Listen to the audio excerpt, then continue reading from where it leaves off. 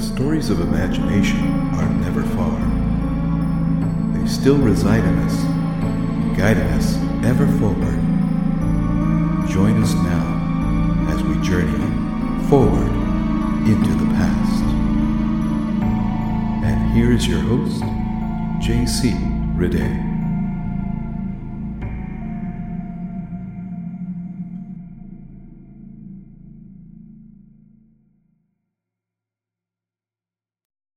Hello once again, friends, and welcome to another episode of Forward into the Past.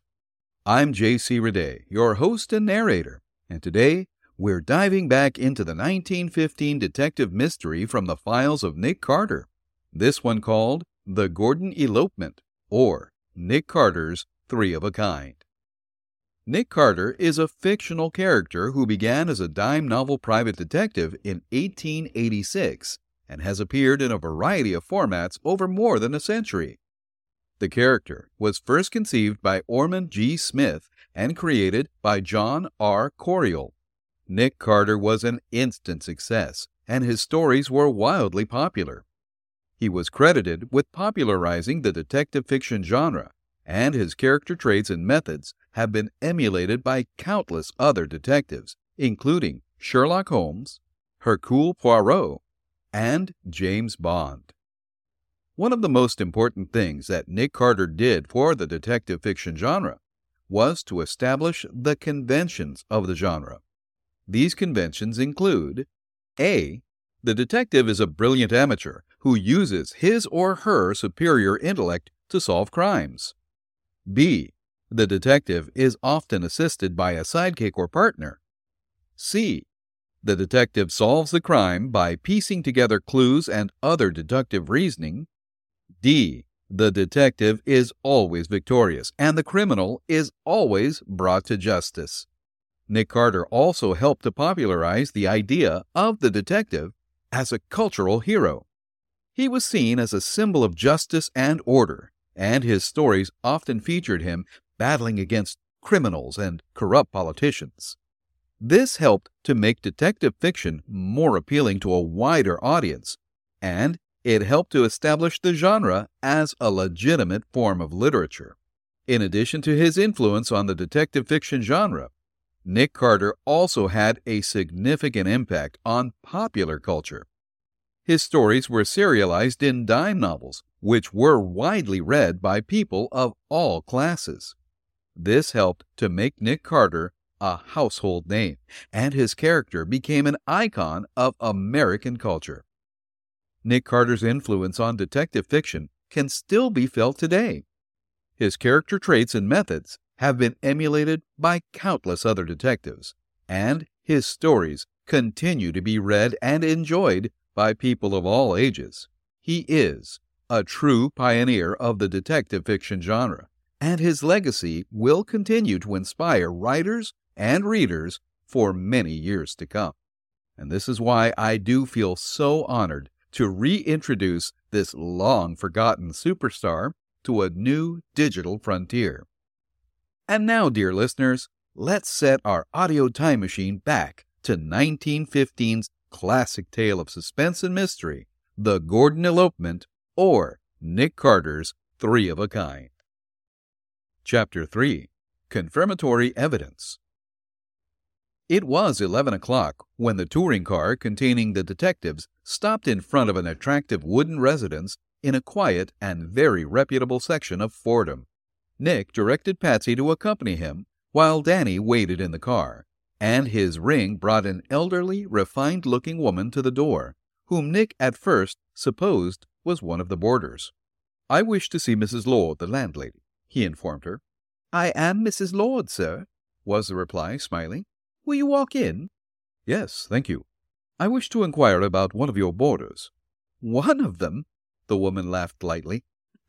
"I have only one, sir, and I consented to take her only to slightly increase my limited income. I do not keep what might be more properly termed a boarding house. What Miss Perot pays me enables me to keep an extra servant, which relieves me of most of the housework. Will you be seated, gentlemen?" They had followed her into a neatly furnished parlor, and Nick now saw plainly that she was an unassuming and thoroughly honest woman, one upon whom a crafty person could very easily impose. He reasoned, too, that might be why Pauline Perrot was established there. "Your boarder is Miss Perrot?" he said inquiringly. "Yes, sir." "Is she at home?" "Oh, no, she never is here at this hour," said the landlady. "She's employed as a stenographer by a New York banker, Mr. Arthur Gordon. But she is now away on a visit. She will be gone about a week." "Gee, that's sure to be the longest week on record," thought Patsy.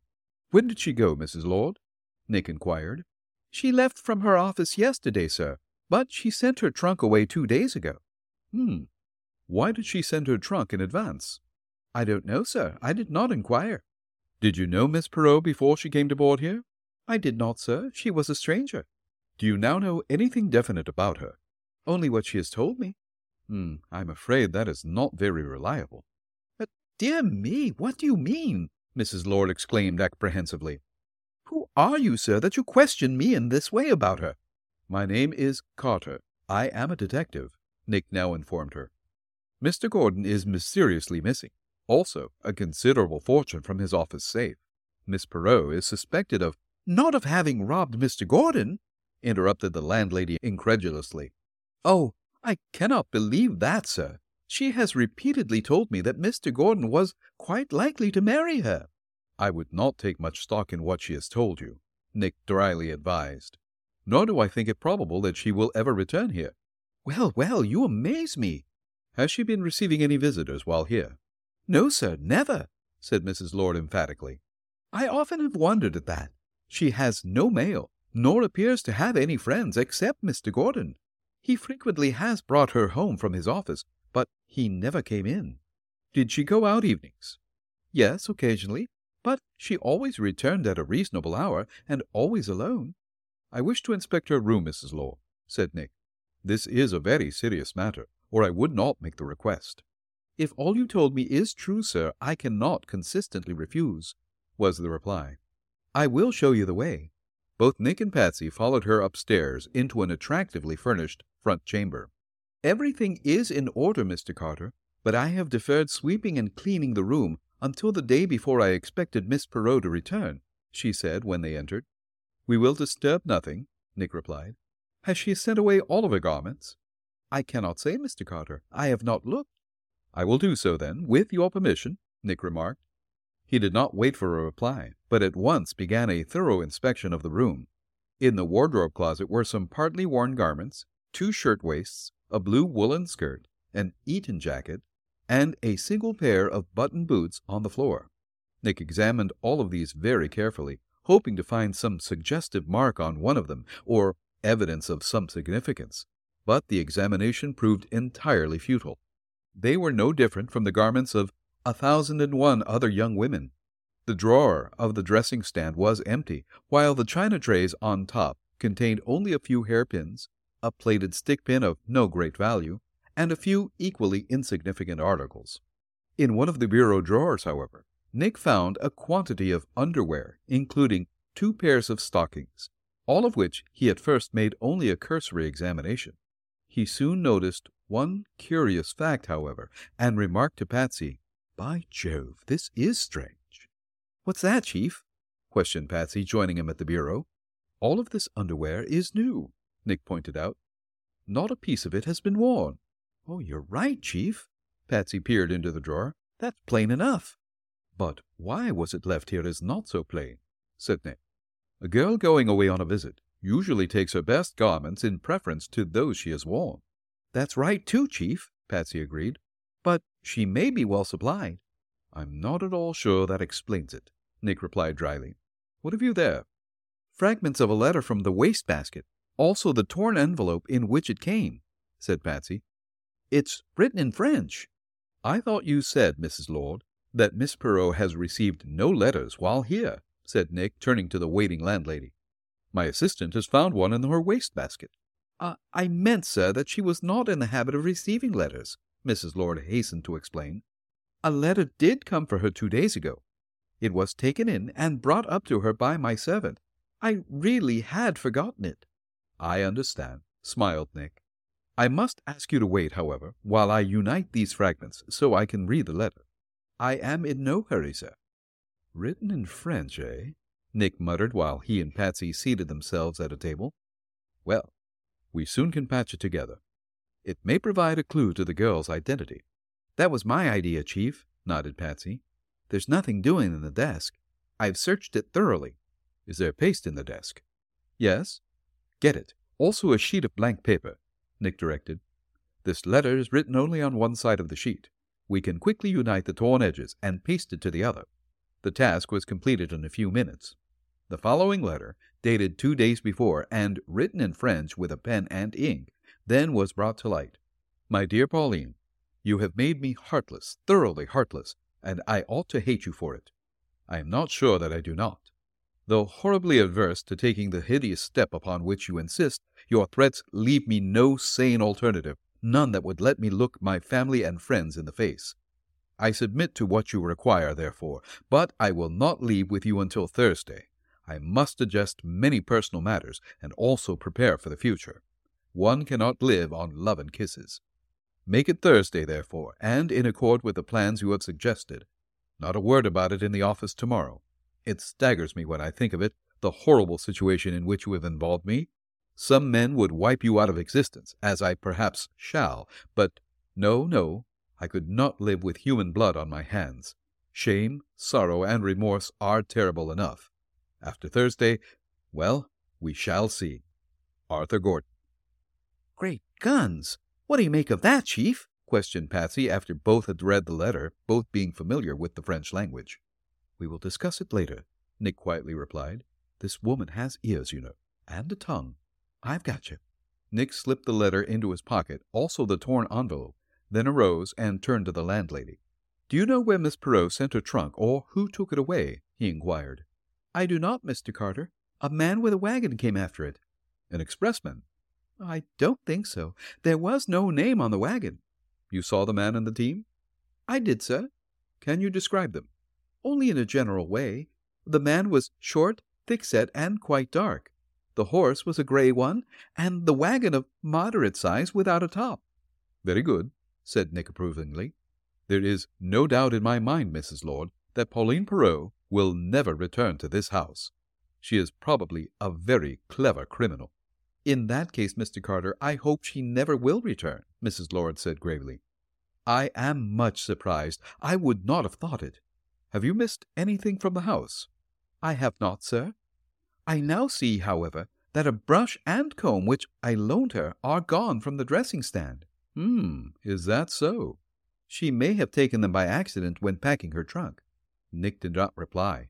Instead, turning to Patsy, he said, Raise both curtains, Patsy, as high as they will go. Then, dropping on his hands and knees, Nick began a sharp scrutiny of the carpet and a rug near the dressing stand, much to the amazement of the waiting woman. For more than 10 minutes he continued this inspection, and at times using a lens and picking something from the floor.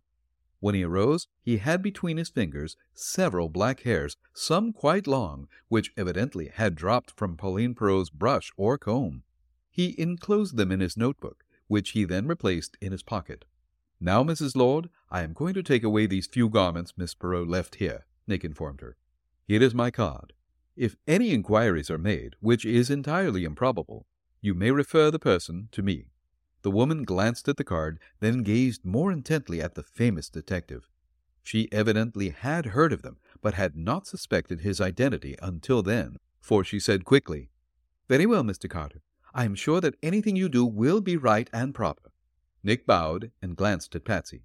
Roll up the garments and the pair of boots in the wardrobe closet, he directed. Take them out to the car. I will bring the underwear in the bureau.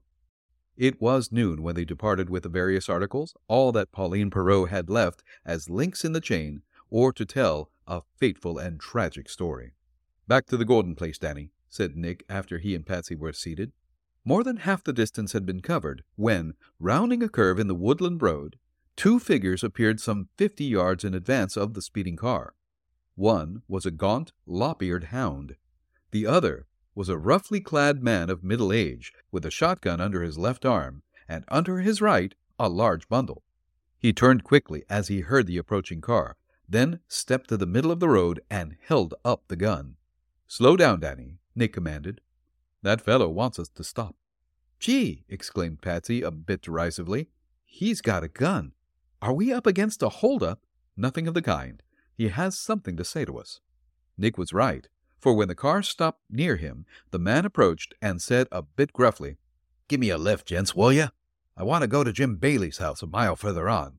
He's a county constable. There has been a murder." "A murder?" Nick echoed. "How do you know? What have you there?" "Some things Ginger sniffed out of some underbrush near the old mill pond back in the woods a piece," said the man with a glance at the hound. "I saw a man and a girl plugging that way early yesterday evening. She had this hat on, I'll swear to that, and she was lugging this jacket under her arm.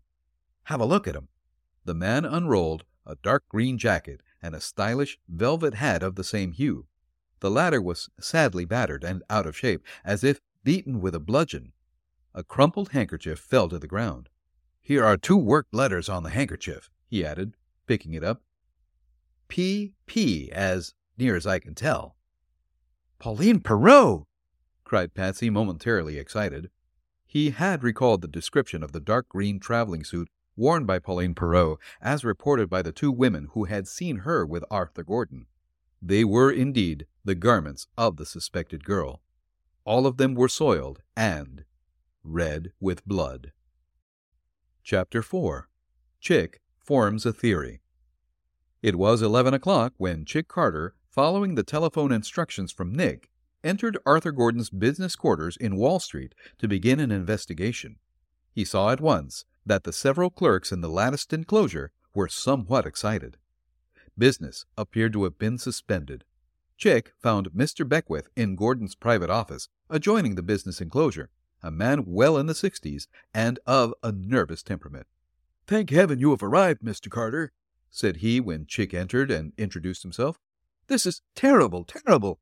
Gordon mysteriously missing. Miss Perot gone. The vault robbed of—" "Hold your horses, Mr. Beckwith," Chick coolly interrupted after closing the office door. "There is nothing in going over the traces. Nick has told me most of the circumstances as far as known. Calm yourself and answer my questions." Well, I will try, but there is nothing I can tell you." "Don't be so sure of that." "Sit down, then. Come on with your questions." "To begin with," said Chick, complying, "have you seen any indications that Gordon and Pauline Perot are in love, or any sign of it to the part of either?" No, never," Beckwith quickly asserted. "Mr. Gordon is a gentleman, and soon to be married. Miss Perot knows her place, and has always kept it, as far as I have observed." "At what time did she and Gordon leave here yesterday afternoon?" "I don't know. They were the last to leave." "Who was the last before them?" "I was. It then was about 4 o'clock. All the other clerks had gone." "Where was Mr. Gordon when you left?" "Here, in his private office. He was talking with Miss Perot." "Was the door open?" "Yes." "Was he dictating letters, or—" No, he was talking with her," Beckwith interrupted. "I could not tell what he was saying, however, for both were talking in French." "Have they been in the habit of doing so?" "Sometimes. Mr. Gordon speaks the language fluently, and Miss Perot is of French descent. I think that is one reason why he employed her when she applied for the situation." "Has her work been satisfactory?" "Oh, yes, perfectly." "You were the cashier?" "Yes. I have charge here, subject to Mr. Gordon's orders, of course." "Did you close and lock the vault before leaving?" I did not. Mr. Gordon had been using 2 books that always are put in the vault," Beckwith proceeded to explain. "I asked him if I should do so, and close it before leaving, but he replied that he would attend to it, and that I might go. I did so, of course, not knowing how long he might remain here." "That left Gordon and Miss Perot alone here?" "Yes." "Are you sure that the missing cash, bonds, and securities then were in the vault?" Chick inquired. "I am positive about the cash, for I had put it in the vault within half an hour," Beckwith replied. "The bonds and securities, however, were tied in several packages, and were in an interior drawer, or at least should have been. They have been there for nearly a month, as we have had no occasion to use them." "Did Miss Perot know that they were there?" "Yes, she did." "Has she had access to the vault when in performance of her customary duties?" "Yes, at times. Mr. Gordon frequently sent her to the vault for books, papers, or whatever he might want." "Could she have opened the interior drawer containing the bonds and securities?" "Not without a key." "Oh? Who has a key to it?" Only Mr. Gordon and myself. That drawer is always kept locked, I infer? Yes, certainly. Could Pauline Perrot, by any means, have obtained an impression of your key to that particular drawer? No, it would have been impossible, Beckwith declared. My keys are never out of my possession. How about Gordon's? Well, it might have been possible, Mr. Carter. He sometimes leaves his ring of keys hanging in the lock of his roll-top desk after having opened it. I have seen them there and cautioned him about it. But it is a habit of his. I see, Chick nodded. How recently, speaking positively, can you say that the bonds and securities were in the drawer? 3 days, Beckwith said promptly. I then added a package to them. I don't think I have opened the drawer since then. Has Gordon done so? No, I don't think so. Is there any time during business hours, Mr. Beckwith, that Pauline Perrot could have removed the bonds and securities without being seen? Possibly. At what time? Well, when I and some of the other clerks were out to dinner. Mr. Gordon always was here at the time. No one in the outer office would have thought it strange if Miss Perrot went into the vault. It would have been inferred that Mr. Gordon had sent her. I don't see, nevertheless, how she could possibly have concealed the packages. Pockets in her underskirts, Chick said tersely. That would have been child's play. I suspect, Mr. Beckwith, that is how the theft was committed. But the cash? That is another matter, Chick interrupted. She may have found a chance to slip into the vault and get it before she and Gordon left there yesterday afternoon. How much cash is missing? $2,000. It was in notes of large denomination and in packages confined with paper straps. Was any cash left in the vault? Yes, considerable, and all the specie. That seems to confirm my belief, said Chick. If the theft had been deliberately committed with no occasion for haste and fear of detection, the thief would have taken all of the banknotes at least. I see the point, Beckwith bowed. And I have not the slightest doubt that Pauline Perrot was the thief, Chick added. Do you know whether she left here in company with Gordon? I know she did not, Beckwith replied. I have inquired in the other offices in this corridor. I could find only one person who saw Mr. Gordon leave. He was alone and carrying a leather suitcase. Mr. Dayton saw him come out and head for the corridor and stairway leading to the side door of the building. Does Gordon usually go that way? I don't remember ever having seen him do so. Who is Mr. Dayton? He is the American agent for an English pottery concern. He has an office on the opposite side of the adjoining corridor. The elevator boy has told me that Miss Perrot left soon after 4 and that she was alone. Dayton, sure it was later than that when he saw Mr. Gordon. You could find no one else who saw him? No, sir. I have made exhaustive inquiries. Did Mr. Gordon bring in a suitcase yesterday? Or was there one here that you know of? Chick questioned. I don't think he has brought one in recently, said Beckwith, shaking his head. There may have been one here, however, in that closet, he added, pointing to a door in one corner of the private office. Chick arose and looked into the small wardrobe closet, but it contained nothing of special significance. He turned back, closing the door and remarking, You must do nothing about this matter, nor give it further publicity until you hear from me again or from Nick. I do not wish to question you further, but I will have a look at the vault. Beckwith rose to conduct him to it. Chick made only a brief inspection of the vault, however, finding nothing further on which to base an opinion, and he then repeated his instructions to Beckwith and the other clerks, and then departed. He did not immediately leave the building. He went, instead, to verify Beckwith's statements by having a brief interview with the one man said to have seen Gordon departing the previous afternoon. Chick found his office door a little farther down the corridor. It bore a neatly printed sign. Edgar Hereford Dayton, Agent. That's a good bit English, don't you know? He said to himself while he scrutinized the name. I guess he come from Staffordshire, all right. I'll have a look at him. Trying the door, Chick found that it yielded, and he stepped into the small but well-equipped office. There was a wardrobe closet, a roll-top desk, and on a table lay a pile of illustrated business catalogs. A man seated at the desk turned deliberately in his swivel chair and gazed at his visitor through a pair of gold-bowed glasses. He was a man of medium build, clad in a rather striking plaid suit. He appeared to be about 40 years old, a man with brown hair and a carefully trimmed beard, eyebrows that curved upward at the outer ends, a quite florid complexion, and eyes that had a keen and searching expression. "Good morning," said Chick after closing the door. "You are Mr. Dayton?" "Yes, surely," was the reply with a rather affected drawl. "What can I do for you?" "My name is Carter," said Chick. "I have been talking with Mr. Beckwith, the cashier over in Gordon's office. He—" "Oh, yes," Dayton cut in with more manifest interest. "He was telling me about a bad mess over there. Deucedly bad, I judge. I say, you're not an inspector, are you?" Chick smiled and took the chair to which Dayton politely waved him. "That is what they call men of my vocation in England," he replied. "Here in America, we're called detectives." Yes, I see," nodded Dayton, laughing and showing his teeth. "I don't get quite away from the home lingo, you know." "I inferred that you were English." "Yes, that's right, Mr. Carter. I've been over here only a few months. Don't hang around New York but part of the time. Traveling here and there most of it. But I have to have an office here, you know. I say, what can I do for you?" Not for a moment had his keen, intent eyes left the face of the detective.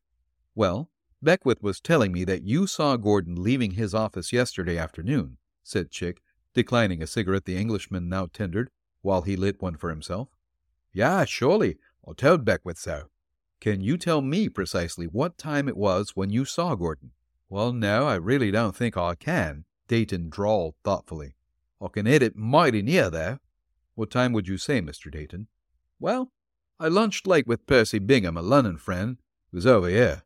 It must have been about 4 o'clock when I left him. I'd say it was 4:15 when I saw Mr. Gordon then leaving his office. I was unlocking the door, and he passed right by me." "Are you acquainted with him?" "Well, yes, in a small way." "Did he speak when passing?" "No, he did not, the which hit me kind of funny. He looked a bit bunged up by something, I thought, so I did not speak to him. He went round to the back corridor, don't you know, and that was the last I saw of him," said Dayton. "You told Beckwith, I think, that he was carrying a suitcase." "Yes, so he was," Dayton quickly nodded. "A leather suitcase, and I thought he must be going away." "Did you observe anything else about him?" Chick inquired. "Did he appear pale or as if mentally disturbed?" "Well, yes. I'd say he looked a bit punk around the ears," Dayton drawled slowly. "I wouldn't want you to bank too heavy on what I'm saying, though, for I saw him only a moment, don't you know. I don't think as how I can add to it." Chick Carter was of the same opinion. There was something very insipid in this Englishman's voice and manner, aside from his expressive eyes, and despite that he somehow impressed Chick as one whom he had seen before, the latter decided that he had nothing to gain by interrogating him further. Chick thanked him for his information, therefore, then arose and departed. Seeking the street, he hailed the first taxicab he could see, and at once started for the Gordon residence to report to Nick. Mr. Edgar Hereford Dayton sat for a long time gazing at his desk. The minutes crept away far more rapidly than he imagined. All the while, too, his eyes had a gleam and glitter doubly intense than before. He arose at length, shook his fist at the closed door. Then, opening the wardrobe closet, he drew out a suitcase, into which, with what it already had contained, he crowded a blue dress, hat and veil, a woman's underskirt, and smaller articles that scarce need mention. Has Pauline Perot actually been murdered by Arthur Gordon? Has Chick Carter lost the trail of the missing cash and funds? And what, if anything, is Mr. Dayton up to? We'll find out in the next thrilling episode of The Gordon Elopement, or Nick Carter's Three of a Kind. Well, the mystery just keeps getting stranger, doesn't it? I'm still scratching my head on this one, but I'm sure Nick will finally catch his man. Once again, I'd like to remind you that there are lots of other ways to support this show other than financially, which, don't get me wrong, is a wonderful way to show your appreciation for the show. But one of the best ways to do it is to leave a review of the show on your favorite podcast platform. By the simple act of giving it a quick rating or a thumbs up, it makes the podcast active within the algorithms of the podcast players, and it bumps my visibility to possible other listeners. Even better, not only give a rating, but if you can take a few minutes and leave a review, well, That opens doors to me and the show that make all this effort worthwhile. Unfortunately, there's only so much I can do on my own without the listeners. So, if you enjoy the show, please help boost the visibility of the show and take a moment to rate and review it. It really does help me. If you need to, you can visit the website and leave a review there as well. Okay, rambling is done. Until next time, friends, thanks for listening, keep sharing the stories, and be a good human. Bye for now.